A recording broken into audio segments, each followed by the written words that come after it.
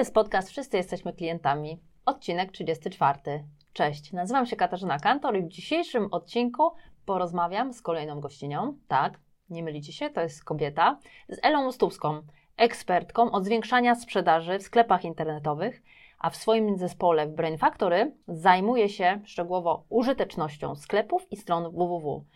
Ela nie lubi siedzieć w miejscu, więc działa sporo na różnych polach. Między innymi również działała w grupie Women in Technology i była 2 razy nawet mentorem Tech Leaders. A więc kobieta, która nie boi się techniczno-informatycznych wyzwań i o e-commerce wie chyba wszystko. Cześć Elu, dzięki, że znalazłaś czas i możemy się dzisiaj tu spotkać. Dzień dobry. Dziękuję bardzo za zaproszenie. Już się nie umiałam doczekać, kiedy wreszcie się doczekam na to zaproszenie. Jest Cieszę dobrze. się bardzo, że się wreszcie udało i że się spotkałyśmy. Ja też się cieszę i fajnie, bo dzisiaj jest taki temat niekobiecy i tak to powiem brzydko, stereotypowo, ale to taka jest prawda. Większość by nie powiedziała, że w e-commerce od użyteczności, od UX-ów i tak dalej jest kobieta, woman in technology, jak to? No wiesz, może akurat można byłoby powiedzieć zupełnie inaczej, że jest to temat bardzo kobiecy, w końcu zakupy. No właśnie, zakupy. Zakupy w internecie. Ale tutaj porozmawiamy o klientach z tego punktu widzenia, ale zacznijmy od tego, o czym powinien pamiętać przedsiębiorca, jeśli chodzi o współpracę z klientami, o pracę z klientami. No tutaj moim zdaniem nie ma uniwersalnej odpowiedzi. I nie będę w stanie tak wprost na to pytanie odpowiedzieć, bo to zależy od tego, jaki przedsiębiorca i jaki klient, czyli moja ulubiona odpowiedź z branży IT. To zależy. Ja pracowałam już na kilka sposobów z klientami. Początkowo pracowałam jako grafik freelancer, przepraszam, nie grafik, projektant graficzny, projektantka graficzna. Tam pozyskiwałam klientów na pojedyncze zlecenia. Byli to klienci z sektora B2B, tak? Ja pracowałam jako firma, oni też zamawiali jako firmy, zazwyczaj. W tej chwili też pracuję z sektorem B2B, też moimi klientami są firmy, natomiast pracuję już w oparciu o abonament. I tutaj relacja z klientem jest jednak inna. Inny jest sposób pozyskiwania, inna jest obsługa. Zupełnie to są inne światy. Natomiast moi klienci, czyli właściciele sklepów internetowych, pracują jeszcze inaczej z klientami, ponieważ oni już działają w sektorze przeważnie B2C. Także nie da się chyba na to pytanie odpowiedzieć tak po prostu z marszu, bo to właśnie zależy od tego sektora. To jak wygląda praca w tej branży e-commerce? Wróćmy jeszcze na chwilę do tej pierwszej kwestii, bo jeżeli miałabym powiedzieć z punktu widzenia przedsiębiorcy, który pozyskuje klientów na usługę, bo ja świadczę usługi przede wszystkim, to, o czym ja muszę sobie często przypominać, to 2 takie istotne rzeczy. Pierwsza to jest umiejętność stawiania granic. Już mówiłaś o tym ze swoimi gośćmi w poprzednich odcinkach nieco. Tam była mowa o wycenie, że wycena musi być adekwatna do stopnia pracy, jaka została w to włożona. I to jest najtrudniejsze. To jest bardzo trudne, tak. Natomiast ja też zwróciłam uwagę na to, że w branży IT bardzo często wykonawca jest traktowany jako taki przysłowiowy informatyk, który robi coś hobbystycznie i jest cały czas dostępny i można w każdym momencie do niego dzwonić i o wszystko go poprosić.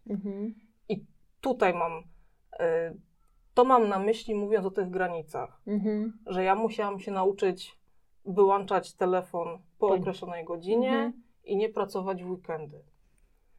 Co też zresztą ma związek z tym odpowiednim wycenianiem swojej pracy i wystawianiem faktury za wszystkie godziny, które są przepracowane. Tak, bo wtedy można inaczej policzyć weekendy albo jakieś takie gorące zlecenie, nie? Tak, ale najlepiej, tak z mojego doświadczenia całego, najlepsza opcja jest, kiedy w ogóle nie pracuje się w weekendy, bo to się bardzo źle odbija po prostu na zdrowiu. Tak. Kiedyś musi być ten balans, prawda? Musi być, tak, to jest bardzo istotne, żeby nauczyć się robić ten work-life balance. Tak.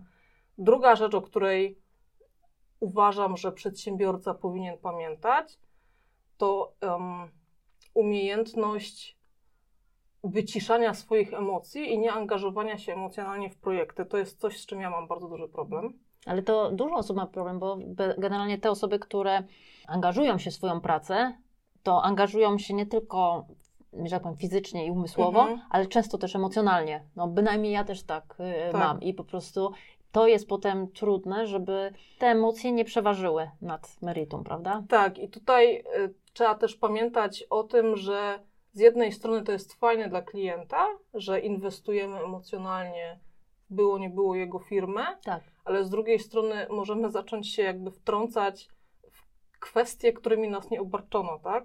I wchodzić gdzieś tam w buty klienta, próbując podjąć za niego decyzję. Jeżeli klient ma takie zapotrzebowania, to super, ale nie zawsze musi tak być, w związku z czym koszty mogą się okazać za wysokie, także trzeba nauczyć się gdzieś tam te swoje emocje jednak stopniować. Natomiast w takiej relacji w sektorze B2B, nie wiem, czy ktoś już na to wcześniej zwrócił uwagę, ja bardzo sobie cenię relacje partnerskie. Co to znaczy? Przez co rozumiem to, że po obu stronach są firmy i obie strony powinny się zachowywać profesjonalnie. I każda ze stron ma swoje obowiązki. Ja muszę dowieść rezultaty pewnych działań, ale klient też, mój zleceniodawca też musi coś dowieść. Na przykład płacenie terminowo faktur. Tak, na przykład albo dostarczanie informacji które są potrzebne do i tak dalej. A co jeśli w trakcie, teraz tak pomyślałam, że jak w trakcie masz projekt do tworzenia, taki powiedzmy tą stronę, prawda, albo poprawki w sklepie i musisz mieć coś w danym czasie dostarczone, żeby móc działać dalej. A jak Ci klient nie dostarczy w czasie, no to nie możesz działać. I co? I jak faktura wtedy? No to są pewne konsekwencje tego i jeżeli to skutkuje opóźnieniem projektu, no to klient powinien zdawać sobie z tego sprawę, że jakby nie dowiózł tego, co było po jego stronie, w związku z czym nie może winić wykonawcy za opóźnienia w projekcie, ale nie wymagać tego, żeby wykonawca na przykład siedział po godzinach, w weekendy i tak dalej, i tak dalej. Dlatego właśnie mówię, że bardzo istotne jest dla mnie to, żeby obie strony tej relacji traktowały się nawzajem z szacunkiem i ze świadomością tego, że każda z nich ma obowiązki. Jak przygotowywałam się do wystąpienia tutaj u Ciebie, przypomniała mi się taka anegdotka, właściwie to jest moje własne wspomnienie z czasów studiów. Robiłam studia podyplomowe z biznesu i przedsiębiorczości i mieliśmy tam zajęcia z negocjacji. I do dzisiaj jeden z wykładów mnie prześladuje, bo jak zgromadziłam już te swoje 15 przeszło lat doświadczenia w pracy z klientem i takiego doświadczenia biznesowego, to nie umiem wyjść z podziwu, jak bardzo głupie było to, co tam zostało powiedziane. Mianowicie chodziło o to, że w czasie negocjacji najgorszym wynikiem, czy najgorszym rezultatem tych negocjacji jest kompromis. Że zawsze powinniśmy, jako jedna ze stron negocjujących, dążyć do tego, żeby wygrać. To oznaczało, że ta druga strona musi przegrać. I to zdaniem wykładowcy jest idealny wynik.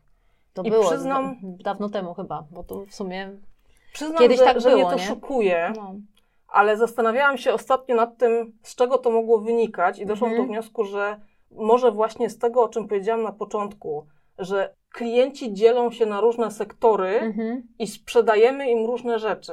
Jak sprzedajesz produkt, to być może tam, nie umiem sobie wyobrazić dokładnie takiej sytuacji, ale być może w doświadczeniu tego wykładowcy były sytuacje, kiedy możesz sobie pozwolić na to, żeby komuś coś sprzedać i see ya. Już więcej się nie zobaczymy, nic od Ciebie więcej nie chcę, nie będziemy mieć żadnych relacji, nigdy się nie spotkamy. Ale nie wyobrażam sobie w biznesie takiej sytuacji w tej chwili, u mnie na przykład, żeby była w stanie wymóc coś siłą niemalże na swoim partnerze biznesowym, z którym właśnie mam wejść w jakąś relację, bo przecież później, po etapie podpisania umowy, ja muszę z nim współpracować. No właśnie. Muszę zacząć budować z nim jakąś relację, przecież nie mogę zacząć jej od wygwałcenia na nim pewnych ustępstw, na które on nie bardzo chce się zgodzić. Właśnie, bo kompromis, jakby w moim takim rozumieniu, kompromis nie jest czymś dobrym też, dla mnie najlepszym rozwiązaniem jest win-win, w sensie, bo w kompromisie jest tak, że ty musisz z czegoś zrezygnować i ta druga strona ma poczucie, że też musisz z czegoś zrezygnować. Ale zauważ, że bardzo często jesteśmy w stanie przed przystąpieniem do negocjacji, przy jakimkolwiek kontrakcie, jesteśmy w stanie wyznaczyć sobie takie scenariusze, że to jest scenariusz idealny, ale na to też będzie spoko, jak się zgodzę. I zrezygnuję z tego i nie będę miała poczucia, że oddałam w jakiś sposób jakieś tam 2 palce ze swojego poletka, że tak powiem, nie? Uważam, że kompromis w takim rozumieniu typu, może być właśnie tą sytuacją win-win, że wszyscy coś dostają, a koniec końców powstaje pewna relacja biznesowa i razem budujemy jakiś projekt. Myślę, że jakbym była na takim wykładzie i po latach bym doszła też do tej refleksji, że to jest sprzedawanie wizji świata marnego dla mnie, bo może nie mam tyle doświadczenia, szczególnie w prowadzeniu biznesu, bo doświadczenia jako w świecie zawodowym, w świecie obsługi klienta mam, to wszystko wraca i świat jest mały i bardzo mały. W jaki sposób tego typu klient miałby mnie później polecić, wystawić mi opinię. Tak, a potem się okaże, że ktoś kogoś zna, prawda? O właśnie, dokładnie, to co powiedziałaś, nigdy nie wiadomo, kto kogo zna. Dokładnie, bo potem się okazuje, że ten pan to on zna. Naprawdę, miałam ostatnio różne takie przypadki, które świadczą mocno o tym, że świat jest bardzo mały i ten taki slogan, że dobro powraca czy karma wraca, jest w tym sporo prawdy. I lepiej jest żyć to, co powiedziałaś na początku, żeby tak by traktować innym, jakby się samemu chciało być potraktowanym. Na to mamy wpływ. Nie mamy wpływu, jak inni nas potraktują. Na to nie mamy. Ale to jest już inna para kaloszy, żebyśmy tak nie zjeżdżały na bok. To wrócę do tego pytania, które trochę już zaczęłam mówić, jak to wygląda z tym klientem, współpracy z klientem w branży e-commerce. Czyli jak wygląda obsługa klienta w e-commerce, tak? Dokładnie. No to powiem Ci, że w e-commerce chodzi o to, żeby tej obsługi w ogóle nie było.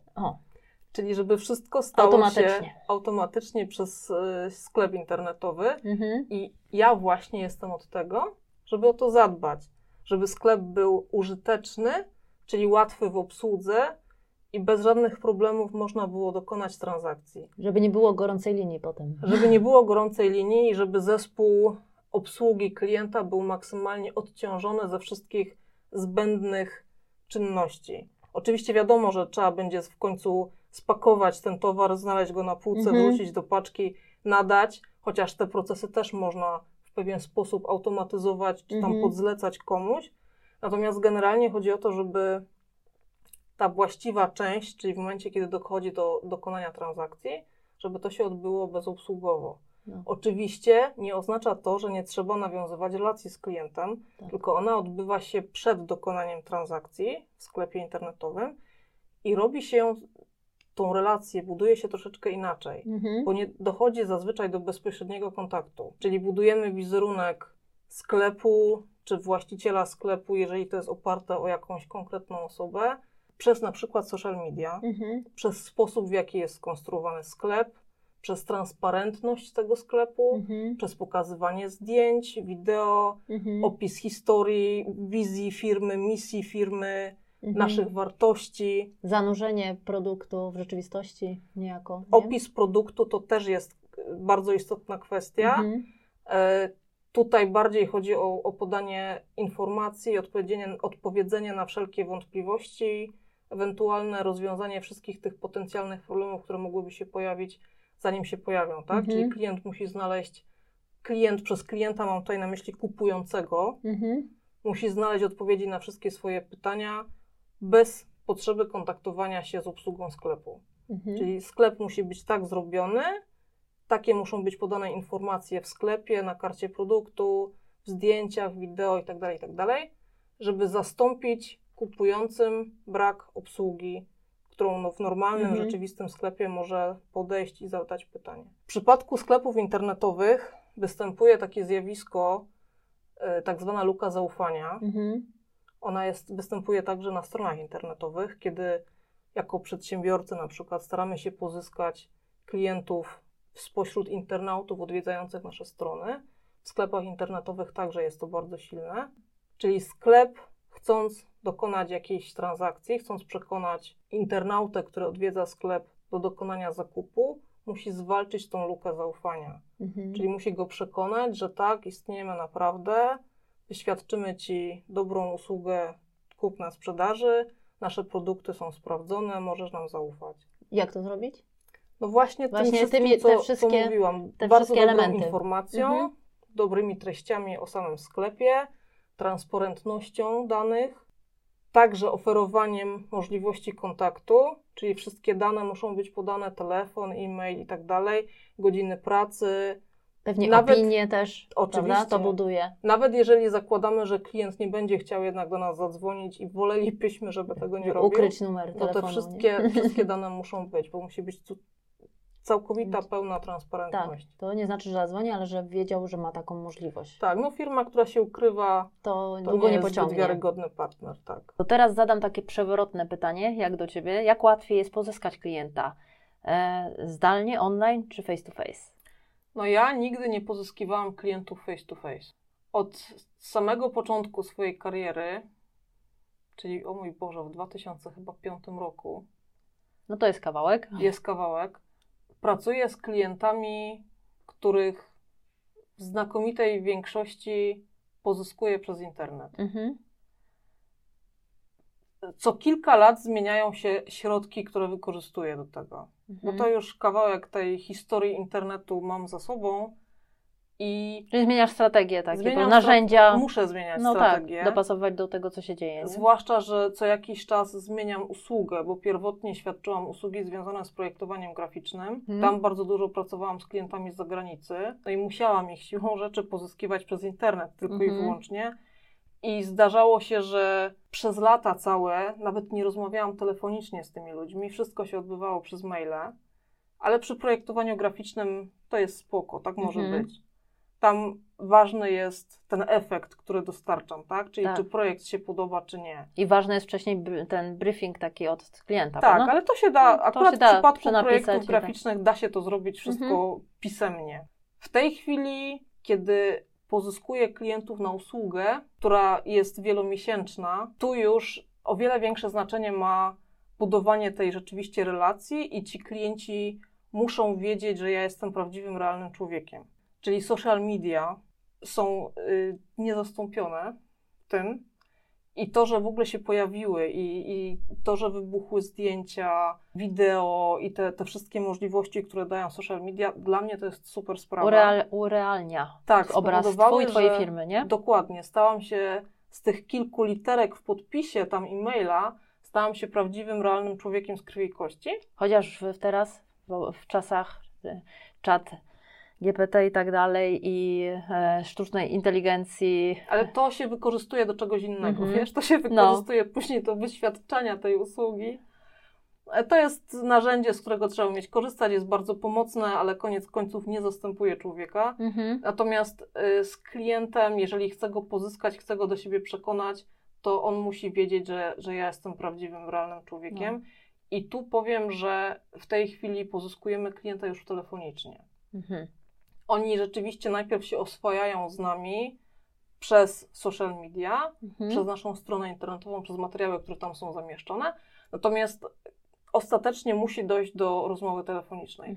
Te rozmowy prowadzi mój wspólnik, Daniel, i ta rozmowa najczęściej jest bardzo długa i to jest taka rozmowa partnerska, gdzie on opowiada o tym, czym my się zajmujemy, klient nam opowiada o swoich problemach, o swoim sklepie, o swojej wizji na biznes. I tu bardzo ważną sprawą jest, żeby nie używać języka branżowego. Żeby być rozumianym. Tak, i to jest rzecz, którą bardzo wielu naszych rozmówców podkreśla. Zawsze jak kończą już tą rozmowę, to mówią Danielowi ten komplement, że mój Boże, z Panem się tak fajnie rozmawia, zupełnie tak jak z tymi innymi agencjami. Bo my nigdy nie używamy języka branżowego. Rozmawiamy właśnie o Trzeba mówić językiem i o klienta. całej reszcie. Tak, trzeba mówić językiem klienta. No właśnie, to teraz bym mogła tak gładko przejść. A co o błędach powiesz? O błędach w obsłudze klienta w Twojej branży, czy ogólnie? Mogę powiedzieć o tym, czego nie lubią moi klienci. Nie do końca może są to błędy, ale mamy takie elementy, co do których zauważyliśmy, że tego klienci nie lubią albo z czymś sobie nie radzą. Nie lubią braku kontaktu. Musi zawsze być raport, musi być ten kontakt, oni muszą wiedzieć, że my tam nadal jesteśmy po tej drugiej stronie łącza, że można się do nas w każdej chwili odezwać, albo raczej, że to my się co jakiś czas do nich odzywamy i oni mają raport z prac, które zostały wykonane i przede wszystkim z tego, jakie to w ogóle daje efekty i po co one zostały zrobione.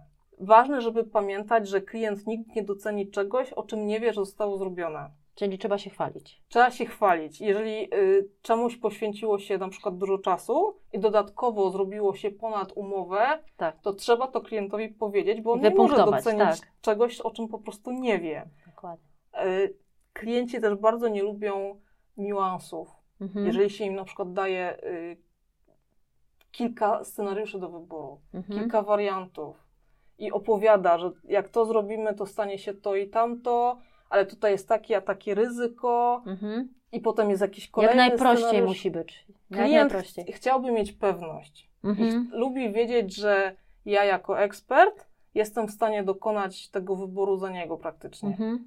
Przy czym to nie jest tak oczywiście, że nie mogę w ogóle klientowi dać wyboru, ale powinnam, jak przedstawiam kilka opcji do wyboru, to powinnam z wyraźnym wskazaniem które według Ciebie jest dobrą opcją. Ja to bym nazwała też przy wyborach dla klientów. Jestem zwolennikiem tego, żeby dać wybór, ale dać wybór prosty. W sensie kawa czy herbata, a nie na zasadzie czego się napijesz. O, dokładnie. Tak, jest to bardzo ważne. Klienci nie lubią mieć wątpliwości. Tak. W sumie nie ma się co dziwić, bo po to wynajmują eksperta, żeby to on te wątpliwości był w stanie rozwiać. Szczególnie jeżeli chodzi o branżę specjalistyczną, prawda? Bo to, no nie ukrywajmy, e-commerce i tworzenie użyteczności na stronach, w sklepach jest jakby, nie jest powszechnie znane przez każdego, że tak powiem, Kowalskiego, prawda? I to, nawiasem mówiąc, teraz dotknęłaś takiej kwestii, która rodzi dosyć sporo problemów, przynajmniej w mojej branży. Bardzo często i też w rozmowach Twoich z wcześniejszymi gościniami przewijały się zdania o tym, że trzeba być profesjonalistą. W moim przypadku to jest niezwykle trudne, bo bycie profesjonalistą u mnie oznacza bardzo techniczne rzeczy, których klienci nie zrozumieją. Bo jak zacznę mówić o UX-ie, o SEO, tego typu kwestiach, to nikt po prostu nie wie, o czym ja mówię. Przedstawianie wykresów, jak rosną pozycje fraz, co zostało, logi serwera, jakieś tego typu elementy. Nikt nie wie, o czym ja mówię. No właśnie. Więc trudno jest być profesjonalistą. No właśnie. Czyli nazywać odpowiednio to, co się zrobi, co to dało, prawda? Tak. W taki sposób. I dlatego w moim przypadku o wiele ważniejsze jest to, żeby klienci mi po prostu ufali. Czyli znowu wracamy do relacji, tak? Do budowania relacji, do bycia człowiekiem, do traktowania tej drugiej strony jako człowieka. I wszystko jednak wraca do tej bazy, do słuchania, do relacji, do myślenia o tym, o kliencie, o jego potrzebach i o tym, żeby być rozumianym. Nawiasem mówiąc, jak powiedziałaś teraz o tym, że wszystko wraca do podstaw, to taka refleksja mnie nachodzi bardzo często. Już o tym wspomniałam wcześniej, że co kilka lat zmieniają się te środki, którymi można prowadzić komunikację z klientem. Natomiast ja siedzę od lat, w zasadzie całą swoją karierę w marketingu. I tu pewnie też już to zauważyłaś, co kilka lat pojawiają się, wybucha moda na kolejne buzzwordy tak zwane. Czyli teraz jest modne to, potem jest modne coś tam, teraz wszyscy na przykład pracują nad marką osobistą, której osobiście nie znoszę, ale to za chwilę opowiem dlaczego. Jak zagłębisz się w historię i co tam się kiedyś działo, na przykład na początku wieku XX i jak to kiedyś wielcy biznesmeni pozyskiwali klientów na swoje usługi i jak rozwijał się marketing, jeszcze wtedy ten marketing bezpośredni, gdzie chodziło się od drzwi do drzwi, jak powstawały pierwsze reklamy, wtedy jeszcze najczęściej prasowe. I jak popatrzysz na to, co się dzieje obecnie z social mediami, to masz wrażenie, że historia zatoczyła koło. Jak we wszystkim, nie? To jest dokładnie to samo. Zawsze chodziło o to, żeby całość tego procesu sprowadzić do relacji człowieka z człowiekiem. Że zwraca się, mówi człowiek do człowieka. I teraz dzięki wideo, dzięki social mediom wreszcie możemy to zrobić w prosty sposób. Tak. Bo jeszcze jakiś czas temu, jak początki stron internetowych, jak to się robiło, to mogliśmy dotrzeć do klienta z Ameryki, ale wiadomo, że właśnie to było wszystko takie bardzo ułomne, tak? Nie było, bo zdjęcia ważyły, trzeba to było przesłać przez te śmieszne modemy tam takie telefoniczne, to było trudne, trzeba było długo czekać, a teraz te wszystkie możliwości, jakie daje ta współczesna technologia, są mega super. To na zakończenie, tak króciutko, czy masz jakiś przepis na obsługę klienta? Ja tu się dopiero rozkręcam, a ty już będziesz kończyć. Tak, muszę hamować. Ktoś musi odsłuchać do końca podcast, jak przekroczymy ustawowy czas. Czy mam przepis na obsługę klienta? No my z klientami rzeczywiście w ogóle się nie spotykamy, w ogóle się nie widzimy. Także nawet w tej chwili, kiedy pracujemy z tymi sklepami internetowymi, to ten kontakt jest przede wszystkim mailowy lub telefoniczny. Ta rola telefonu jest bardzo istotna przy naszej obsłudze klienta. Natomiast to, czym się szczycimy, co uważamy, że nas wyróżnia, no to pierwsza sprawa. Nie używamy nigdy tego języka branżowego, żadnych buzzwordów, niczego trudnego. Czyli język. Język. Mówimy zawsze o kliencie, o jego problemach, czyli potrzeby, korzyści dla klienta. Bardzo istotna jest właśnie znajomość swojej grupy docelowej i znajomość problemów swojego klienta, żeby on miał poczucie, że został wysłuchany i że my rzeczywiście mówimy o nim i o jego problemach. I to, czym my różnimy się bardzo często od innych, powiedzmy agencji, to, że mówimy bardzo dużo o ryzyku. O zagrożeniach. Nie bierzemy każdego klienta, nie z każdym sklepem będziemy współpracować. Jeżeli na czymś się nie znamy, na jakiejś branży lub uważamy, że dany sklep nie rokuje i nie widzimy możliwości rozwinięcia go, to mówimy o tym po prostu szczerze. Mówimy klientowi, jak długo to może potrwać, że może się nie udać, jak duże jest ryzyko porażki. I uważam, że klienci to doceniają, bo podkreślają w rozmowach, że dziękują za szczerość. I to, co u nas przekłada się na duży sukces, to, że my jako wspólnicy, ja i mój wspólnik Daniel, my samodzielnie pracujemy z klientami. Mamy zespół, ale my także osobiście realizujemy dużą część zadań i osobiście sprawujemy nadzór nad każdym z tych projektów, które bierzemy, dzięki czemu klient wie, że jest zaopiekowany i że ma dostęp do naszej eksperckiej wiedzy.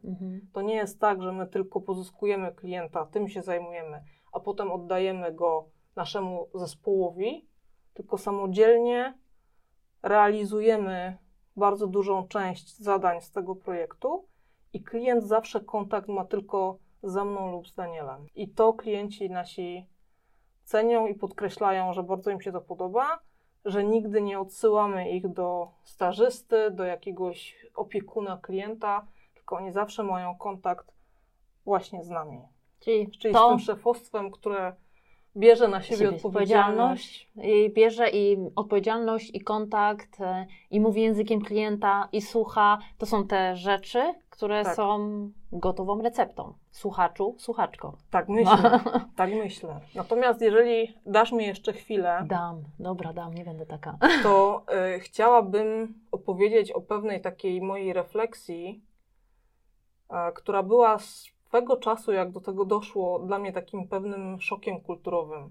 Jak pracowałam jeszcze jako ten projektant graficzny, pracowałam z klientami z zagranicy, o czym już wspominałam. Były to między innymi duże firmy, duże agencje reklamowe z Australii.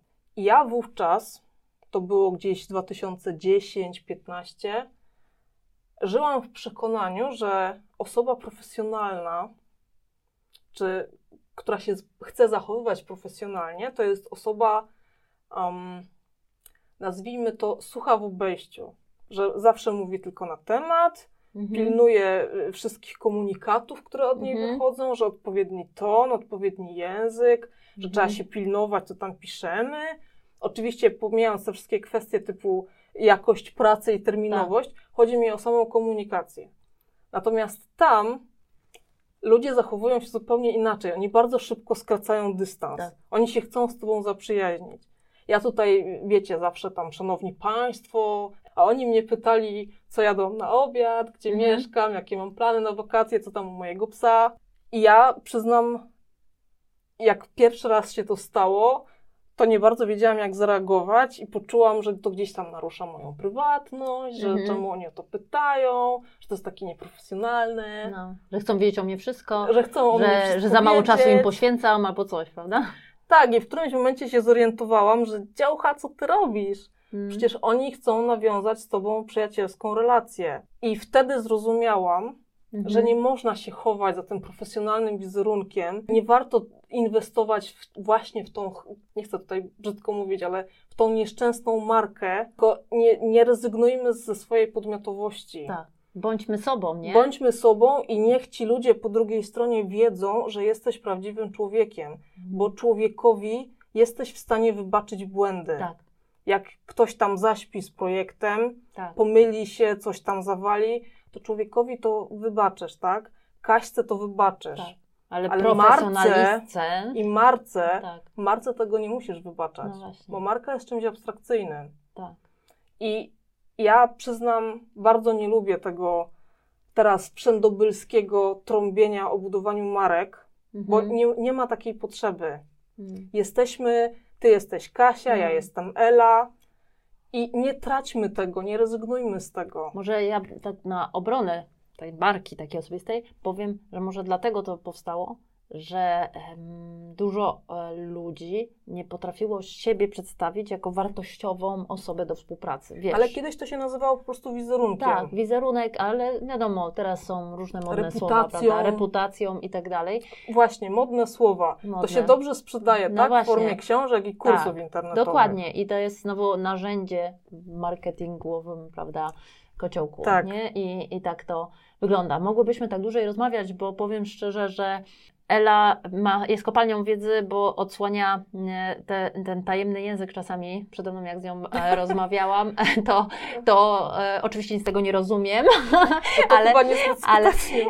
ale nie, no, coś rozumiem i wiem, że dużo czynników ma wpływ na sukces firmy, sukces w prowadzeniu działalności online i że pewne rzeczy można wszystko robić online, ale też trzeba właśnie, taka konkluzja, zadbać o to, żeby pokazać siebie jako właśnie osobę. To jest najważniejsze chyba, jeżeli w ogóle słuchacze mają jakiś wniosek z tego wyciągnąć, to ten jest najważniejszy, że trzeba zawsze się przedstawiać jako prawdziwa, realna osoba. No właśnie. Naprawdę, nie ma potrzeby inwestowania w logo, nie ma potrzeby inwestowania w jakąś markę firmową. To jest... Zawsze po prostu bądźmy sobą. Dokładnie. To taka konkluzja na koniec. Drogi słuchaczu, słuchaczko, jeśli jesteście jeszcze z nami, to dziękujemy i dziękuję Ci, Elu, za rozmowę. Dziękuję bardzo za zaproszenie. To był chyba pierwszy Twój podcast? To był mój pierwszy podcast, choć nie pierwsze wystąpienie. No właśnie, wystąpienie to wiem, że nie pierwsze, ale cieszę się, że to u mnie, bo ja ciągle wychodzę ze strefy komfortu, znaczy co roku, co dzień, co miesiąc staram się wynajdywać nowe rzeczy i cieszę się, że przez nagranie tego podcastu przyczyniam się też do tego, że moje gościnie czy goście również mogą wychodzić z jakiejś strefy komfortu. Do usłyszenia następnym razem. Jeszcze raz, Ela, dzięki. Dzięki bardzo.